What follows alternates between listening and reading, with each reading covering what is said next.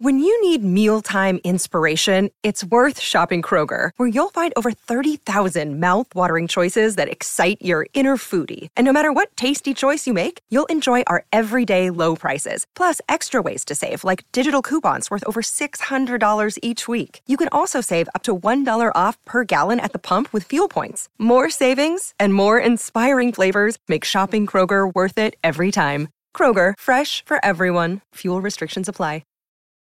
Your brain needs support, and new Ollie Brainy Chews are a delightful way to take care of your cognitive health.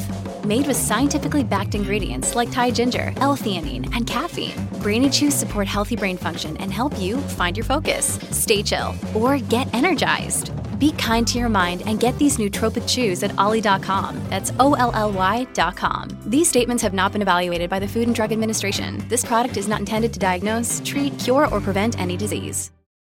Another day is here, and you're ready for it. What to wear? Check. Breakfast, lunch, and dinner? Check. Planning for what's next and how to save for it? That's where Bank of America can help. For your financial to-dos, Bank of America has experts ready to help get you closer to your goals. Get started at one of our local financial centers or 24/7 in our mobile banking app. Find a location near you at bankofamerica.com/talktous. What would you like the power to do? Mobile banking requires downloading the app and is only available for select devices. Message and data rates may apply. Bank of America N.A., member FDIC. Welcome to the New Books Network. Welcome to New Books and Film, a podcast series on the New Books Network. I'm your host, Joel Cherney. My guest today is again Dr. Kate Fortmuller, assistant professor at the University of Georgia. In the second of our two-part interview, we discuss her other new book, Hollywood Shutdown: Production, Distribution, and Exhibition in the Time of COVID, published in 2021 by University of Texas Press. In one of the first studies of the effect of COVID-19 on entertainment, Kate presents a review of the initial period of the pandemic and how Hollywood and other producers quickly developed new methods of delivering product. Welcome again, Kate Fortmuller. I'm continuing my discussion with Dr. Kate Fortmuller, who is assistant professor at the Grady College Department of Environment and Entertainment and Media Studies at the University of Georgia. We just talked about her first book that came out this year, Below the Stars: How the labor of working actors and extras shaped media production. But at the same time, she also has a second book that came out this year. There's a couple publicity shots of her with both of them. So she obviously was quite prolific over the last couple of years, although this one was clearly written to be more current event than academic, and that's Hollywood Shutdown: Production, Distribution, Exhibition in the Time of COVID.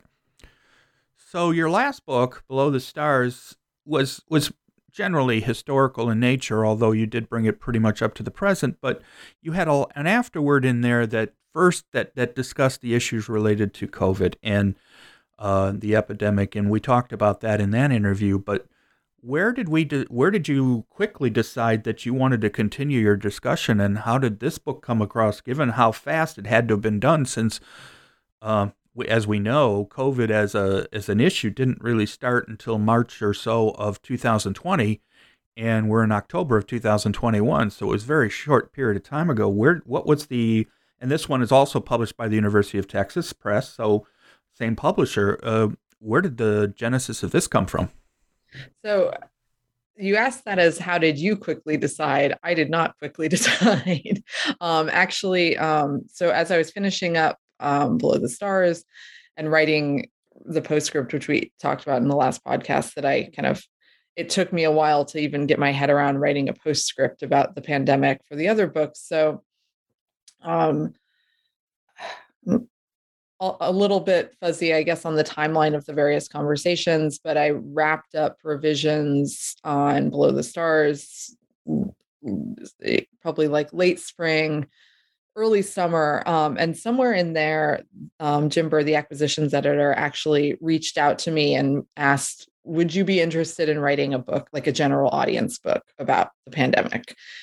And so I initially, I guess the other sort of sidebar, I was actually also teaching a version of I teach a media industries class at University of Georgia. And I was teaching a version that was supposed to be media industries in context, and the context was supposed to be in LA in an LA internship program. So I had to quickly pivot that class to a new context, and the context was pandemic media industries. So I had already done a lot of brainstorming to think about that context to teach. So I was sort of teaching this class that was like hitting a moving target, and he had no way to know that, but had raised it with me. So I met with Jim over the summer, and basically he was like, "Is this something that you think you could do? Is this interesting?"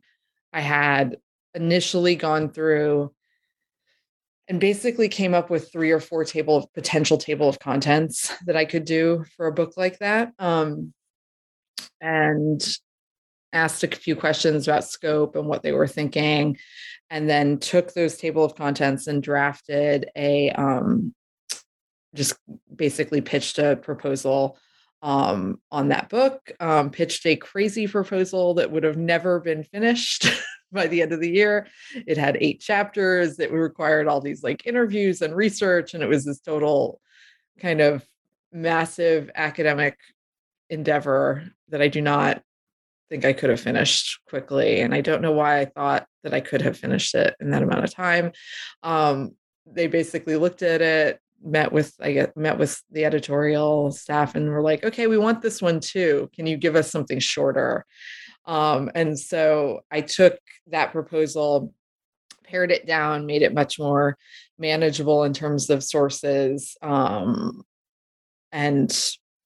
pared it down significantly, frankly. Instead of having a million chapters, sort of took 3 sections and gave myself like a few key issues for each section, and sent them that. And they were like, great. And basically I set myself a schedule that I was going to do 1 section per month.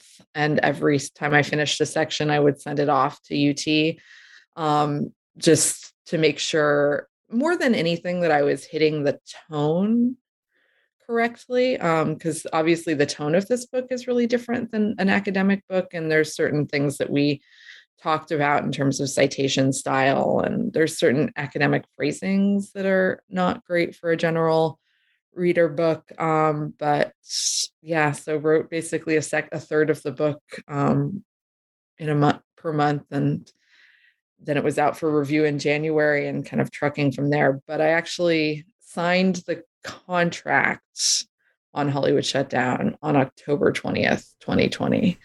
So basically about a month after the book ends, as far as what you basically in the book, and we can start getting into it now. You basically picked the period from March or so to September. As your initial period, because that was an obvious way to do that. I mean, I know for a fact that shutdowns were pretty obvious. I think about my wife's situation. She works at Marshall University, and she was at home actually for a short period of time, because where she works, they reopened at least somewhat for people early in the summer, actually in May, because at that point, as we now know, there was a downsizing of cases of COVID last year, but that was partly because everybody was outside and everything apart from each other. But then, so by the end of that summer, there was some opening up going on. It wasn't until we got into the cooler areas, the colder times, that things got bad again. So it is a pretty good period to consider. And obviously, I would guess that the timeliness of it is why, you needed to come up with a finite period to talk about, since this was going to be a pretty quick turnaround. Yeah, I think, and there was a little bit of debate about that, actually, even at the end. It was, should I end with the HBO or the Warner Media announcement of everything going to HBO Max that happened in December? I think that ultimately, ending with Mulan and the release of Mulan makes the most sense to me. I think one way, like, it is, the title is Hollywood Shutdown, and it's about it being kind of completely shut down and the pivots that come along with that. I think the HBO announcement, I mean, obviously all of this is still ongoing. This is sort of the thing that's tricky about this in general. And I think on some level, every conversation I have about this book is a little different, depending on when I'm having the conversation. But I think the Warner Media announcement speaks more to long-term strategy than pandemic pivot. So I would say that I think the 9 months is still a good marker. But yes, obviously when you're writing about anything that is very contemporary, you have to put a you have to stop at some point, because this is not a living, breathing online book that I'm constantly reworking. And actually, I think it's MIT Press, I think, has something like that happening with an economist who's been writing some stuff about the pandemic and has been updating it as an online open access book for months. This is not that. I think I'm thankful for that.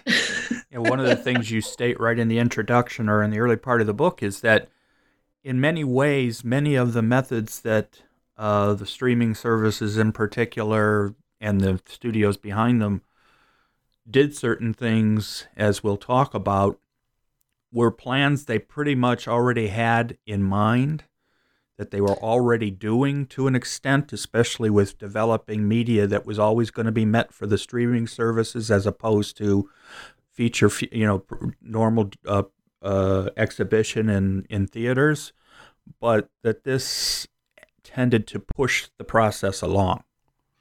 Yeah.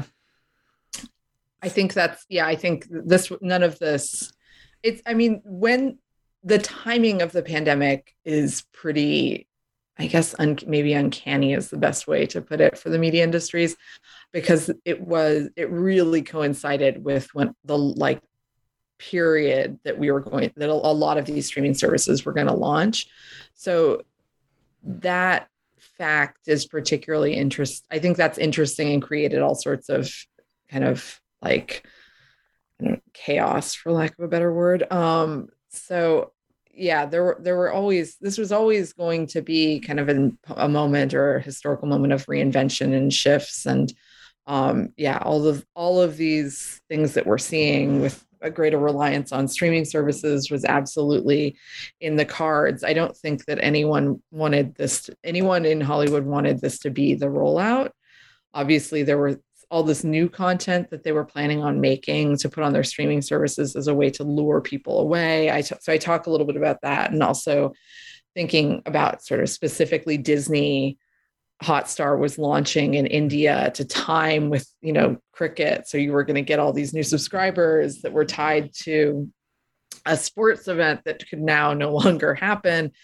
So they had all these things that were meant to lure audiences away as part of the launch, and none of that could really happen because of the timing. But so I think obviously they all wanted to build their subscriber bases to be more, stronger, larger, more loyal, and based on content, and had to figure out different ways to do that in light of the changes. So yeah, my general point, and I'm not sure that this is a particularly hot take, but it's that this didn't radically alter, it only sped up.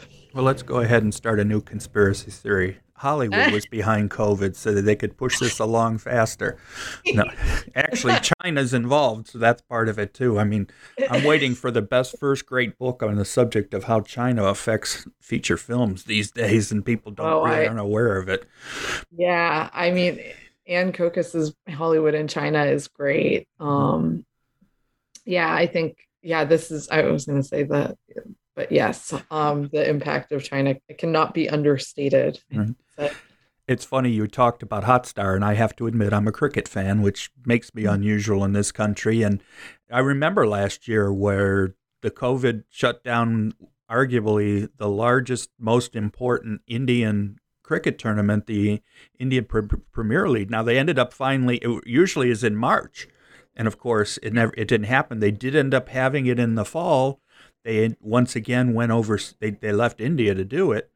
And then, of course, this year, they started in India, and then there was an outbreak, and they've just now coming up, they're just finishing it now. They finally did get to the final match is Friday.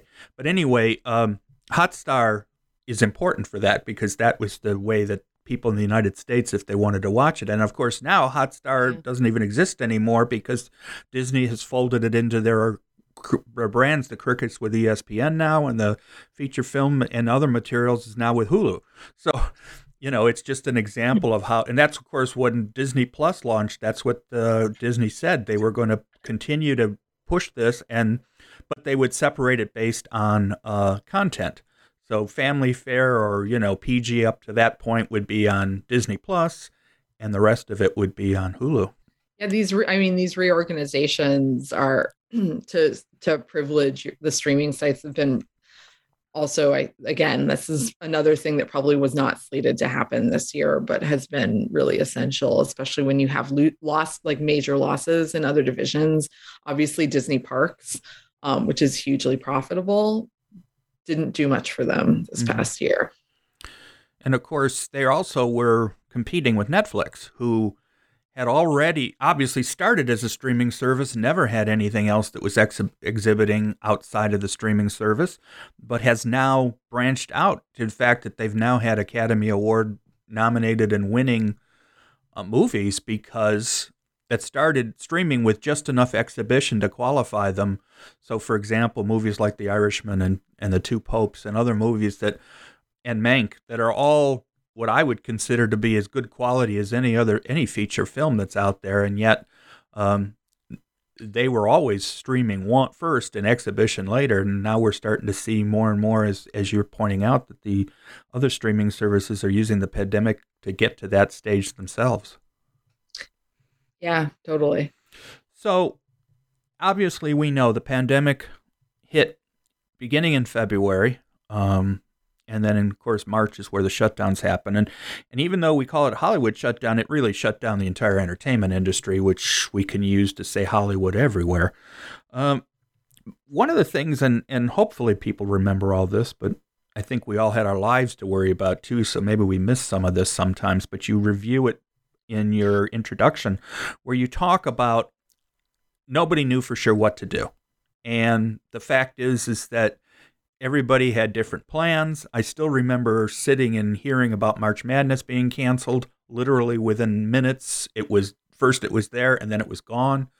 So let's review a little bit about early on in Hollywood. It's specifically movies, but also television shows and anything live related that would have that was quickly affected by the pandemic.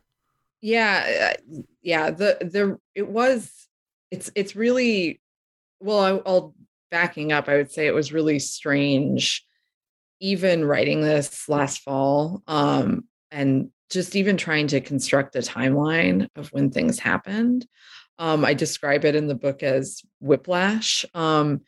It was pretty stunning, just even kind of reflecting on the speed at which things were happening and the kind of chain of events, right? So I think, obviously, March Madness was shocking. I was in Vegas days before, which might have something to do with some of the references, the sports betting that are in that book. But I was in Vegas right before everything shut down.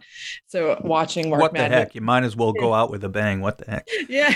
I was going to say, so part of March, what I was doing is sending back betting slips and getting reimbursed. So March Madness, I mean, I think it was just so, I don't know, I'm so cynical. I guess I just didn't believe that anyone cared enough about public safety to shut down March Madness. It just seemed like it was, that was worth too much money. So I will say that was quite shocking for me, because all we ever talk about is kind of the revenue generated by March Madness, that when it shut down, I was quite stunned that anyone cared about anyone's health and safety that much. And I could think of examples of basketball games that were literally stopped right in the middle and said the game's canceled. And because at that point we were into the NBA coming close to its playoffs, March Madness, as we know, and then baseball was around the corner at this point. Yeah.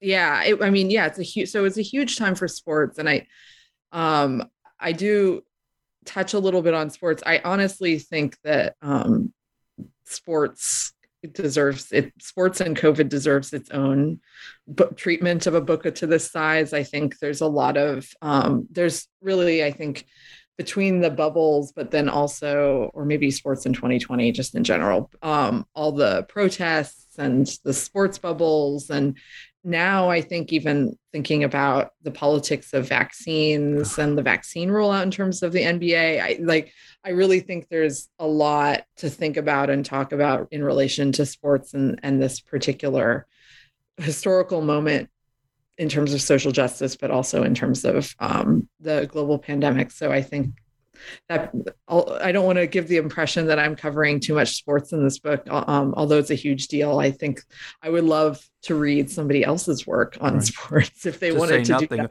To say nothing of all the political stuff that happened last year during this period with George Floyd and some of the other incidents where it all wove together. I mean, when you talk about 2020, it's going to end up being one of those years that people are going to write books about forever.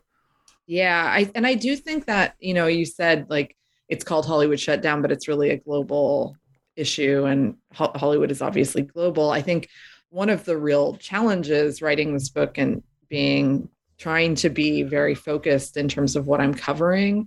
There are definitely places where I talk about specific other national contexts in terms of the theaters in particular, but trying to really focus on Hollywood and global Hollywood, but also focus on the pandemic, even though everything else, there's so many other things that are going on in 2020. So it is, you're right. There's a lot I think there's a lot for us to process as scholars, and there's a lot for us to be able to, in the future where we'll be thinking about this particular year, I think, in relation to, culture and all sorts of things. So I think one of the things I kind of kept telling myself in this book is that I want it to be a starting point or a reference point. That, as you said, that maybe some of us were too exhausted or overwhelmed to pay attention to everything that was happening. So maybe this book in particular can be a good little primer for people who need to get caught up on what happened because they were, basically trying to survive and just keep their kids in virtual school, or people who are kind of trying to look back and remember how things unfolded. So, I think we're going to get a lot of memoirs. We already have a few out there, but I think it's going to continue. One of the things you talk about early on in this, and it's important to mention because we sort of talked about it earlier, and that's China. That because it was considered to be the epicenter of this, they actually shut down before the United States, but also reopened earlier. And what did the United States use any of what China was doing as a guideline for what they ended up doing, or was United States seemed so haphazard? Not that that was wrong. I mean, who knew? But I mean, it just seemed like China was ahead, but for good reason. They were dealing with the pandemic long before we were. Yeah, that's a good question. That's a good question, and it would be hard. Yeah, it's hard. China was more locked down. And Wuhan was more locked down. That's right, because we really didn't go into full lockdown until March or later than that. I mean, like I said before, my wife was at home beginning at the late March and into April, and April was the key month to a large extent of lockdowns. And so, yeah, I could imagine that would make it a little bit tough to, and we didn't, even the United States never did a full lockdown. They didn't come close to a full lockdown. People would still go to stores and stuff, and that was going on. And our contact tracing, I don't think was quite as robust either. So I think, I guess one of the things that is just continues to be discouraging for all of us in many sectors is it doesn't seem like, I'm not sure how much we're learning from any stage of this pandemic, but right. I look at 1918 and I see the signs for back then that there was, people were anti-mask. There were groups that were anti-mask back in 1918. There's poster boards of stuff of that kind of stuff. Anyway, The other thing that you mentioned early on in the introduction is, of course, where the pandemic suddenly became real, quote unquote, was when Tom Hanks and his wife announced that they had COVID, and suddenly everybody said, "Oh my!" And then that suddenly became a linchpin in some ways. Yeah, obviously, I think there's like a lot of linchpins, and maybe those realizations were different for many people, but hearing that sort of moment of a celebrity, and then you have Idris Elba and some other people who followed, but Tom Hanks, who's right, I think you realize like, oh, this is a major star who got this, and there's not much that you can really kind of do about this. You just have to basically lock down. So yeah, I think that sort of moment of the celebrity announcement makes it real. Or I guess the way to put it would be, no amount of money insulates you from the pandemic or from COVID. Mm-hmm. So the book is, after the introduction, you broke it down into 3 chapters, as you mentioned earlier. Chapter 1's production, Chapter 2 is distribution, and Chapter 3 is exhibition. Now, obviously, there is overlap between the 3, but let's go ahead and start with production, because obviously that's the biggest step in any kind of Hollywood activity. And that's how you produce your materials. And we even talked about this very briefly in when we talked about the other books, and that's how Hollywood quickly, and I say quickly because I was shocked by how fast certain things came back up, was developing new ways to produce, and including the ability to use actors and celebrities from their homes, and improving their material, their ways of presenting, including things like microphones and video and things like that. So when I think I'm right, am I right? Not that it was a very quick turnaround for some of this. Yes. There was some of these shows adapted incredibly quickly. There's obviously with live, I think it differs for whatever kind of shows you're talking about, but some of these, like, the Jimmy Kimmels, the Trevor Noahs, the talk shows, the live audience things, those shut down the live audience aspect really quickly. And then some of them within like hours of saying, okay, we're not going to shoot with an audience, and said, just kidding, canceled until further notice. And then had people sort of setting up productions like in their homes, as is the case with like Samantha Bee, who had basically her husband and children filming everything up in the woods, or Trevor Noah, who is also filming out of his home. So they were able to adapt very quickly with virtual setups for these shows. So yeah, some of these changes were quite innovative. I think done very quickly. The Trevor Noah example is the one I discussed with. Yeah, you talk about in a lot of detail, the daily social distancing show. Yeah, and I think that he some of what I think, when looking back on some of these changes, that's really interesting to me is who sort of did things just like, okay, this is like a stopgap, and who really took the pandemic as an opportunity to rethink a lot about about what's essential to your show, what's essential to, how you're creating media. I think it was really similar as someone, as on a personal level, when you're teaching, so much of like what you had to do during the pandemic is really kind of rethink like, okay, so what's essential to my class and what's really not essential? And how do I adapt my teaching methods to really hone in on those key qualities? So I think there's a lot of reflection that happened both and I think in terms of everyone's work, but Hollywood for sure. Because one of the things that happened is, in some cases, things were paused, but there were other things that were literally canceled. Basically, they're done, and they're never coming back, or at least in theory. And that's not a surprise, because it happened in other industries as well. And that's part of what this book is it's an example more so than, yes, we know it's Hollywood, but we can see similarities in other professions and industries as well. But you gave the other example you used besides The Daily Show was One Day at a Time. And what was essentially a reboot, but pretty much different too. It wasn't meant to be the exact same thing. And what happened to it? Yeah, I mean, that show has such a fraught history, which I talk a little bit about in terms of like its relationship to Netflix and then getting picked up by Pop TV. And, I think on some level, that show is really like would be just an interesting case study for anyone thinking about the contemporary media industries and the life of a television show across platforms. But I think Gloria Calderon-Kellitz are really, I would recommend anyone follow her on Twitter. She's a really interesting Twitter follow. She's really transparent, or at least I would say transparent. Obviously, there's a great deal of self-curation that's happening with anyone's Twitter feed, but she is a very interesting Twitter follow in terms of thinking about issues of Latinx representation on television and talking about like on television, but also behind the camera.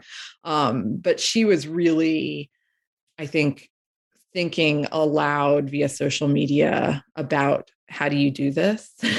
How do you make a show under these conditions? And I think in part because she was worried that this was probably her last chance to get these episodes on screen. So I thought she was particularly she was someone who's just particularly visible in terms of trying to find solutions very quickly. And the animated episode, I think, was a nice creative fix, and which unfortunately ended up being the last episode too. Though even though the plan was to continue, it didn't happen. That's sort of an example of something that just disappeared. Totally. And of course, the other excuse me, I'm gonna have to cut that out.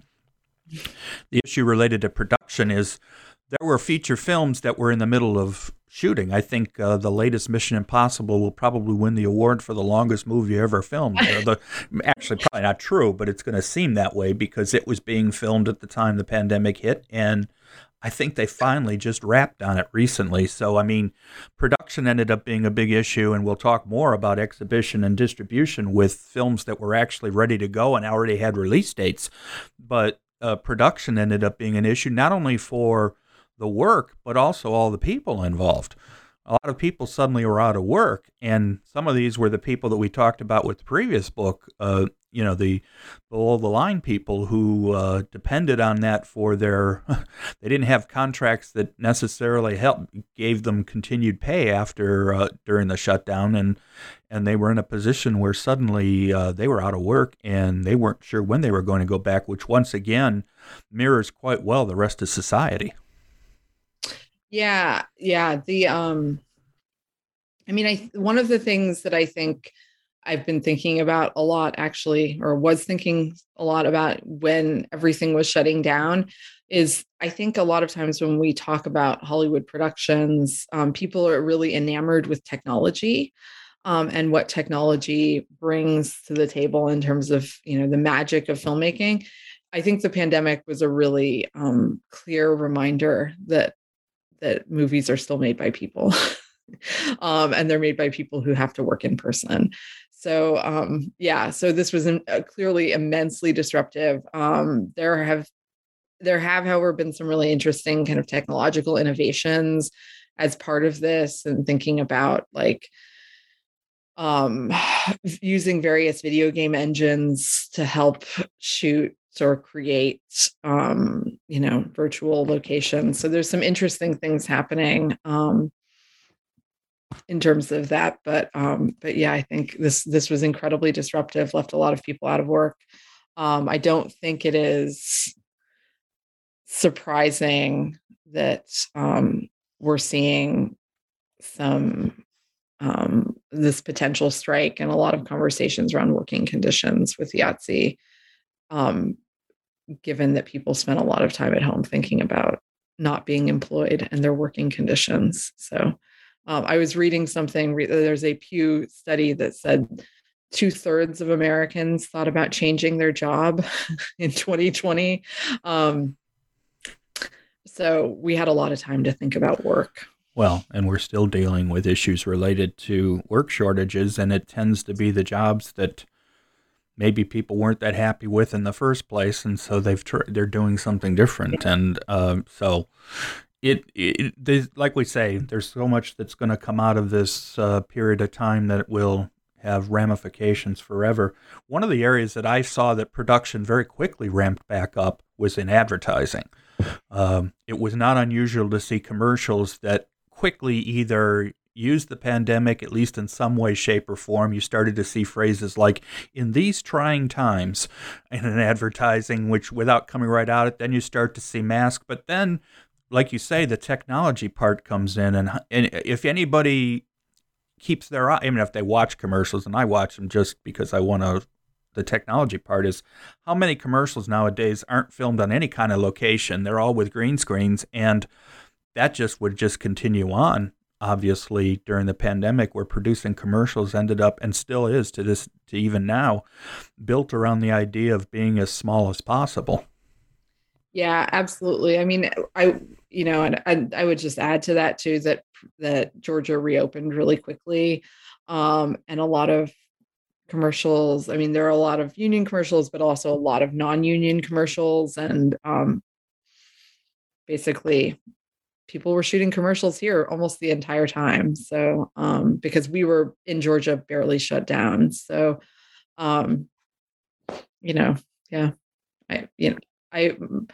I hope that everyone was being as safe as possible and that nobody got seriously ill from that. But I think, hard to track because there's so much of that kind of production happening. So, well, we would hear regular stories about a particular movie that had gone back into production or started production and then had to shut down for 2 weeks or a period of time because of COVID. So same way with sports, obviously, although now we've finally hit, for whatever reason, we got through a baseball season without huge ramifications. So far, no football game has been postponed or had to be rescheduled because of it. But so it's still, like you say, it's one of those things where we won't know for a while until we know. Everybody kept on hoping for being told this is when it ends. And of course, we're not going to know when it ends forever. So production. I would add to that as somebody who's also kind of thinking about a larger pandemic book. I think part of what has been like, I'm sort of in a moment of trying to critically reframe that this is not necessarily going to be like a thing this is a thing that started. This is not going to be a thing that stopped. And so maybe thinking a little bit more along the lines of, HIV AIDS as another kind of pandemic that doesn't really have an end date. For how do you deal with crisis that is ongoing that can't really stop? So I'll be thinking a little bit about some of those things as I move forward. That, of course, is one of the other differences between this and the Spanish flu, where it ended. Yeah. It seemingly had a finite end where everybody that knows anything and that's reasonably trustworthy is saying that this isn't something that's going to go away magically, even though a lot of people want to believe that that's the way it's going to happen.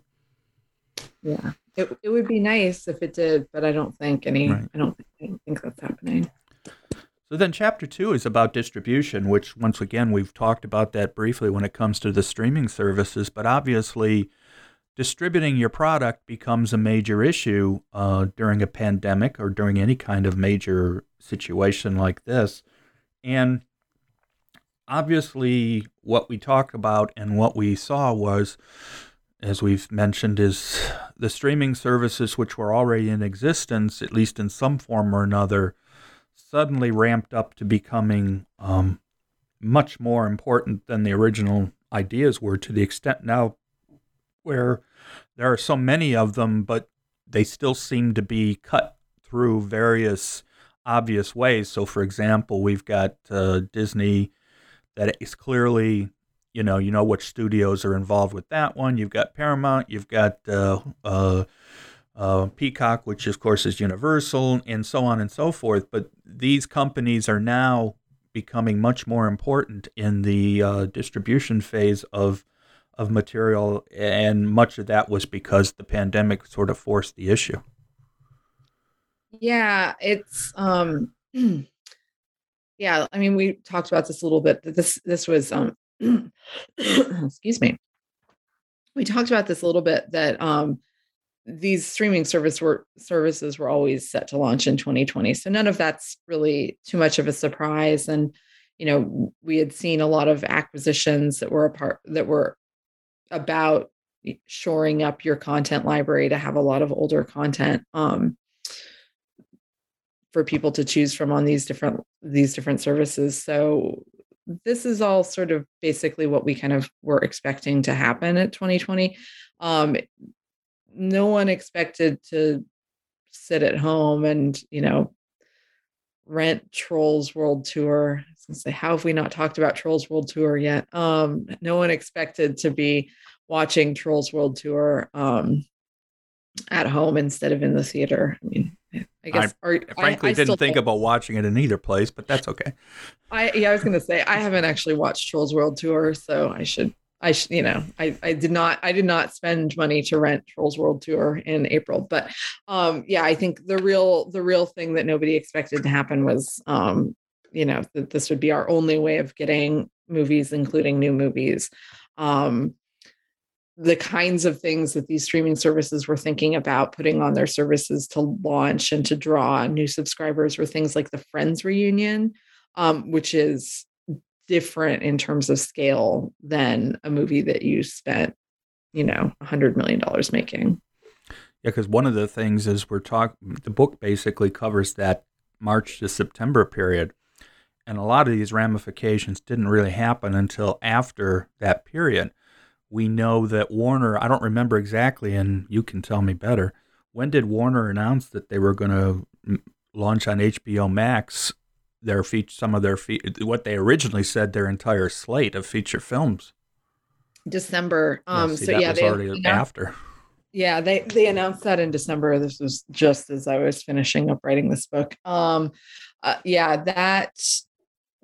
and there's some interest, I think, and again, speaking to those ramifications, CAA, or the Creative Artists Agency, one of the major talent agencies in Hollywood, issued a very swift response to Warner Media in December that basically this was like a move that you did in poor faith. Fast forward to July, and Scarlett Johansson, who is repped by CAA, is suing Disney over putting her movie Day and Date on streaming. So I think, like, when we think about these ramifications, some of it's about kind of release strategy, but also some of these are these conflicts, these labor conflicts that are happening, we're seeing aren't necessarily like immediate, but might be 6 months out or a year out. We're still kind of reeling from some of these changes. And some of this is really, I think this is the conversation that we had about Below the Stars, is that labor sometimes has to be a little bit, I don't know that labor necessarily doesn't foresee the changes that are happening, but labor sometimes is in a position of being very reactive to changes. There was obviously no way to be proactive about these releases. Scarlett Johansson's lawyers and agents were not negotiating for Black Widow to be Day and Date. Nobody predicted that when she was, working out her agreement for that standalone film. So, of course, she was actually a producer on that, so that helped her. That gave her agency that an actor probably wouldn't have had, because it was as a producer that she was able to bring the suit, which actually has been settled, although nothing's been said as to exactly what. But obviously, money was involved. Of course, that was with Disney, and one of the differences at Disney, Day and Date, they were always charging extra for. Most films.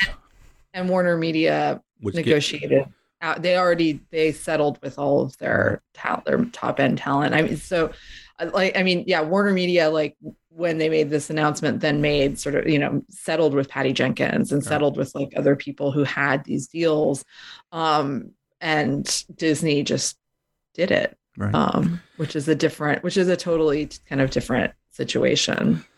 But once again, we're talking about periods after the book, but one of the things I've noticed with HBO Max is I don't think they've been particularly successful with a lot of the properties they did this with. I mean, most of the films I can only think of one or two, and can't even think of a title off the top of my head now, but even though they're there, that they were particular, people looked at the film and said, it was a good film. In many cases, it was sort of like, we didn't spend a lot of money putting them into theaters because they actually save money in the long run by doing it. But I'll admit, some of the HBO Maxes, I kept on saying, I'm going to watch that, and never got around to watching them. And of course, they were only for specific periods, but then they come back. That was the other thing about distribution that changed, particularly in this period, but even more now we're seeing it even more.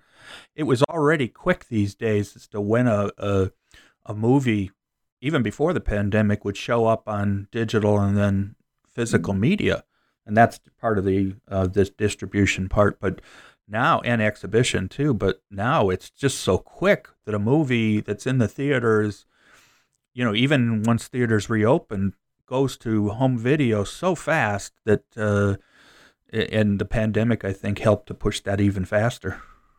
All those, in really clear terms, all that got renegotiated, not all of it, but and AMC in particular renegotiated those theatrical windows during the pandemic. I will say that one of the things, and this is just like purely gossip, rumor, and who knows if this was sort of this gossip. isn't an academic book so much, so we can gossip and rumor all we want. I was going to say some of it is like, and I think like the academic side of me is sort of like some of this gossip, like, or these public speculations about why Hollywood did certain things are things that we can analyze as discourse anyways, although this is not necessarily something I want to like dive into in a book that's for more of a general audience. But I think one of the things that came out around the Warner Media release was that maybe they basically weren't that confident with their 2021 slate. Which is sort of what I said when I said. Totally. That's what I was going to say, which is what you said, is like, in reality, like a lot of these movies aren't great. And so, but then it's kind of like, well, that's a really kind of rough statement to make about your entire slate of movies and what is wrong with your studio that you're basically saying your entire year is kind of mediocre. Maybe you should try to, I don't know. How did that happen? How do you end up with so many films you don't feel confident in? So maybe, on the one hand, maybe that's true. And maybe that's what led to this decision. On the other hand, maybe they're saying that because it tempers expectations for the box office for these films. So it's hard to really know. It's maybe impossible to know. But yeah, I think, some of this is a problem. What I would add to some of the things you're saying about that you meant to watch something and then it was gone and then it comes back and you forget about it. The marketing for things that go to streaming is, Netflix is kind of notorious for not doing a great job of marketing things because they just rely on you seeing it on their service, but there's no other way that you're becoming aware of it. Marketing for streaming is something that I think hasn't quite been figured out. And right now, especially, I think it's really confused. It's hard to tell when things are coming out, both because there's not a lot of marketing and both because release dates are still all over the place. I keep a spreadsheet of these release dates, and I honestly just kind of gave up with James Bond because it was too many. I needed a separate column to note how many times they changed the release date, because just having the kind of what was the initial pre-pandemic release date, what was the change, having those categories couldn't even encapsulate the amount of times they changed the release for No Time to Die. It's out though. Yeah, it finally came out and it's actually doing very well in the box office. Yeah. I haven't seen it yet. I actually do want to see it, and we'll probably go to a theater. I just don't know when. The theater around where I live, I'm in a small area, they're still only showing late afternoons, except on release, Fridays, they'll have an early afternoon showing. But getting to the movies is still, I don't mind. But there's still not a lot of people in them. I mean, I saw Black Widow in the theater, and that was probably the first movie I went to a theater to see, and there was no question that I was literally the only person in the theater. And it was a 12 o'clock showing, and I almost wanted to yell back. Of course, there's no human being there. I want to say, hey, could you pause that? I've got to go to the bathroom, because that's what we're used to at home now. And of course, that issue. But I think part of the other issue is there are so many different streaming services now, and they all have their own windows of what they have access to, and that makes it tough too. You have to say to yourself, okay, what has this show? I mean, you have to figure out, and you have to decide how many of the streaming services you're actually going to subscribe to, and that adds to the problem as well. Especially like you say, it used to be Netflix was the place, so people would go on. But there are a number of days that I don't even. It's been a while sometimes before I even go on Netflix. Sometimes. Yeah, there's so many. Similarly, I feel like I go through phases of like, okay, right now, like my go-to is Amazon. Right. Sometimes my go-to is Netflix. You just kind of get in a rut. It's like you get a little fatigued trying to go through every single one to pick something to watch. By the time you pick something, sometimes you're. And of course, part of the cottage industry out there now is people who put out lists of what's coming and going from the various streaming services at the end of each month, and they've become go-to. You talk about your spreadsheets. It's the same concept of knowing, okay, who has what movie? Oh, I want to see this movie. I haven't seen it for a while. Where do I go to get it? And it's incredibly tricky. So we're talking about the third chapter's exhibition, and as we've pointed out, the movie theaters have opened to a large extent. We are getting films showing up now. Marvel has already gotten 2 more out since in the period of time, and Black Widow was good. I thought the second one was very good. No Time to Die finally made it out and is doing very well. But when we talk about exhibition, what in this early period turned out to be so important in this March to September period? Yeah, in the March to September period, I think, a lot of things, obviously a lot of stuff went straight to the premium video on demand. So there was an upcharge for a lot of these films, whether that was $12.99 or $19.99 or $29.99. Those were the kind of key price points, I would say. I think that it's really hard to even say what was kind of important and what made like a real impact, because we don't necessarily have a lot of reliable data on any of that. I guess I would say the kind of key, I think the most important thing that kind of came out of that is basically that studios have found a way to kind of control their data and control the financial sort of metric for what constitutes success. They get to tell us what's successful, rather than, allowing us to see box office numbers. Obviously, that's only one kind of metric of success in general. But I think the other thing I've been thinking a lot about in terms of these movies, it's like harder to think about what does it mean for a film, or how does a film become kind of part of the like cultural moment? I feel like we definitely in the pandemic, we had Tiger King, right? Like we had a few, which I'm actually proud of, that I've never seen and I have no interest in seeing. I think I was gonna say, I think you're probably, I did contribute an essay to an edited collection on Tiger King, but I'm not necessarily gonna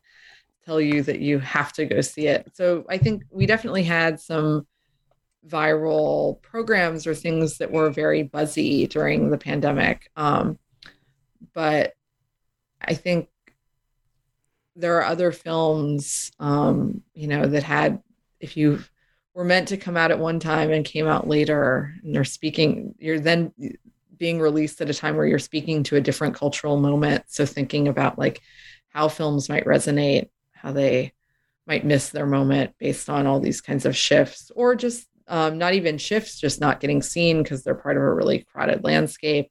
I imagine, I can't imagine kind of having to be a critic during that moment and sort of see everything on strange timelines. Of course, the other thing is that depending on the studio, and in this case, I'm thinking Marvel, their movies are so interconnected that for example, did it matter that Black Widow, when is Black Widow in the, for lack of a better way to put it, timeline?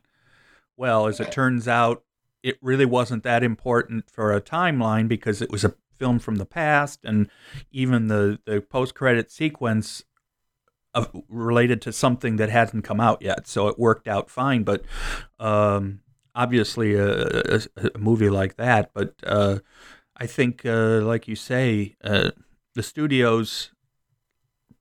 I think one of the things that's proven is that the production and the studios and some of the creative folks figured out ways to keep going and not completely destroy their systems. And now, of course, when we're talking about television, all of the talk shows have returned to studios, although Trevor Noah still doesn't have a live audience. He's doing it from the studio, but he's by himself, where everybody else at least has a semblance of a small audience.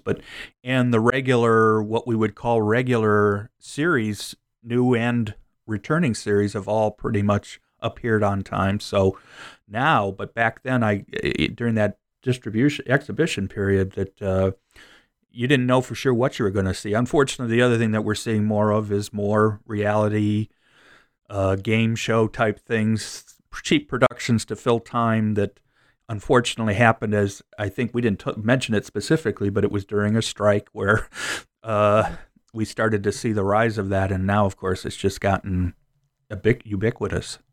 Yeah. Yeah. I think also, there's a lot of spending on shows at this point. So reality is a good way to kind of fill out some of these things on a lower budget. To say nothing of the fact is it could be timeless. I mean, there's no reason that, that's the good thing, is we've got feature films that are now, should have been released over a year ago and have therefore been filmed more than 2 years ago in many cases, if not longer. Yeah. And they worked because there really wasn't anything in them that made any difference as far as dating was concerned. Yeah. So your conclusion then is labeled, where do we go from here?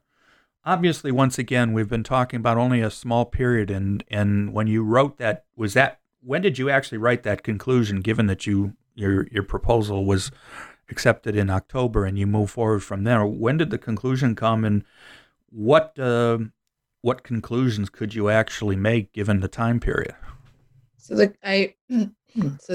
Excuse me. The original draft of the conclusion was written in January 2021. I think that I'm trying to remember when the last moment was that I could make changes or additions. Maybe March, I think.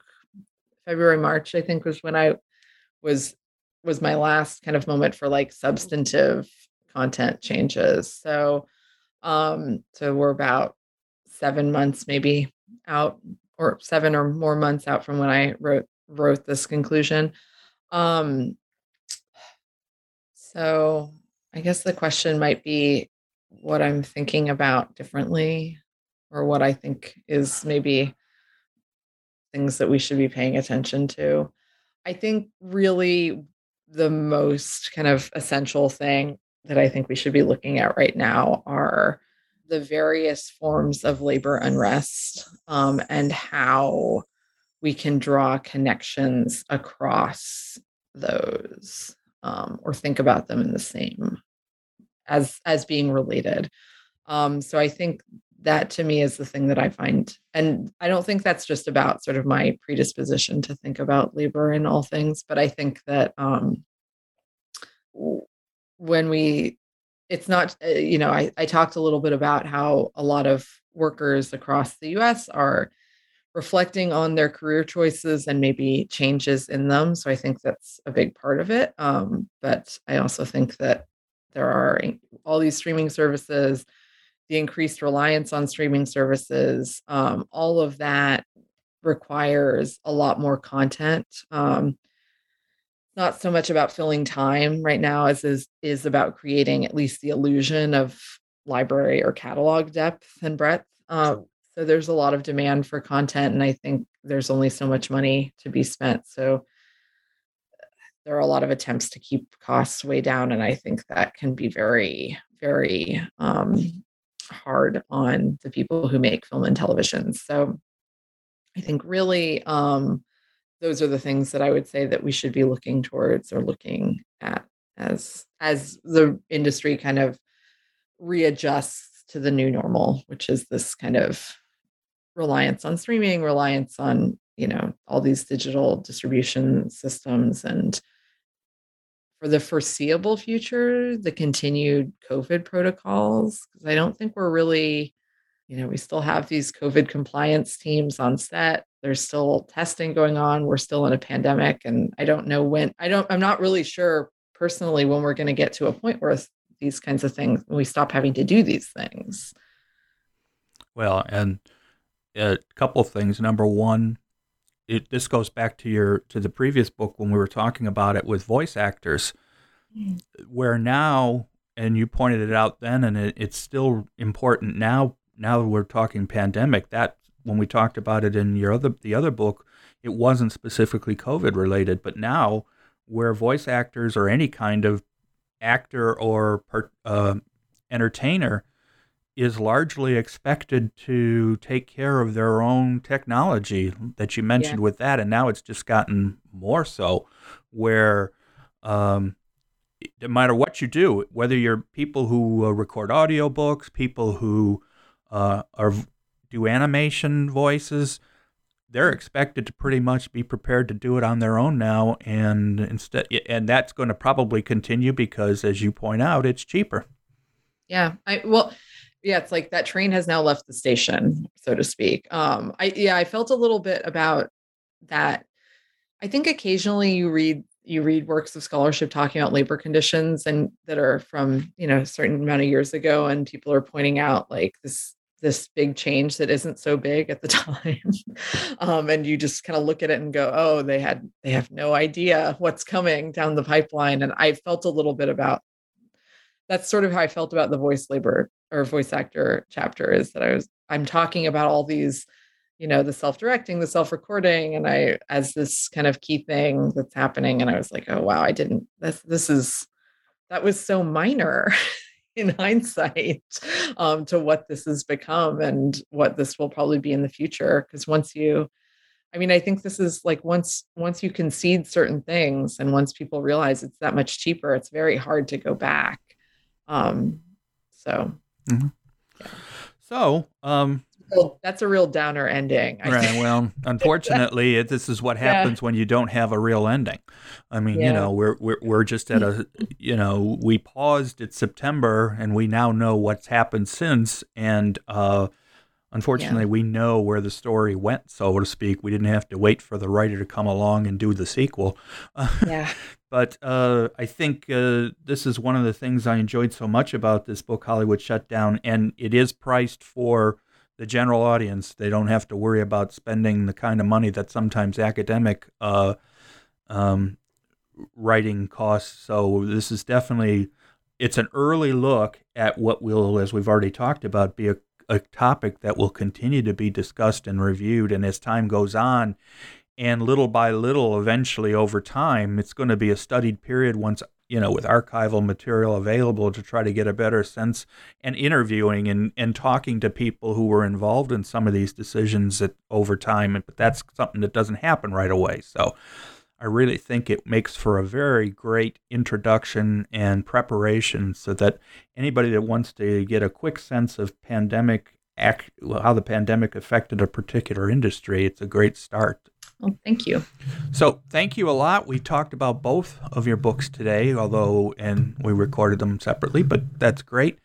I want to thank you for all of your time today, and I hope the books continue to be of interest to folks. I think I found them incredibly great, and each of them has their major selling points, and I hope people continue to read them. And I can tell from what we've already discussed that both are topics that you will be continuing to revisit in future writing, and a lot of the other materials that you've done so far tends to be all interrelated to that. So I think it's a topic that definitely needs to have this kind of coverage. Thank you. I hope so. I will continue as I continue to work on it. So. Well, thank you for all of your time today, and I really appreciate that we talked. Thanks for the great interviews, Kate. Dr. Fortmuller is a great source for Hollywood labor information. This is Joel Cherney, and I will be back soon with more New Books in Film, a podcast series on the New Books Network.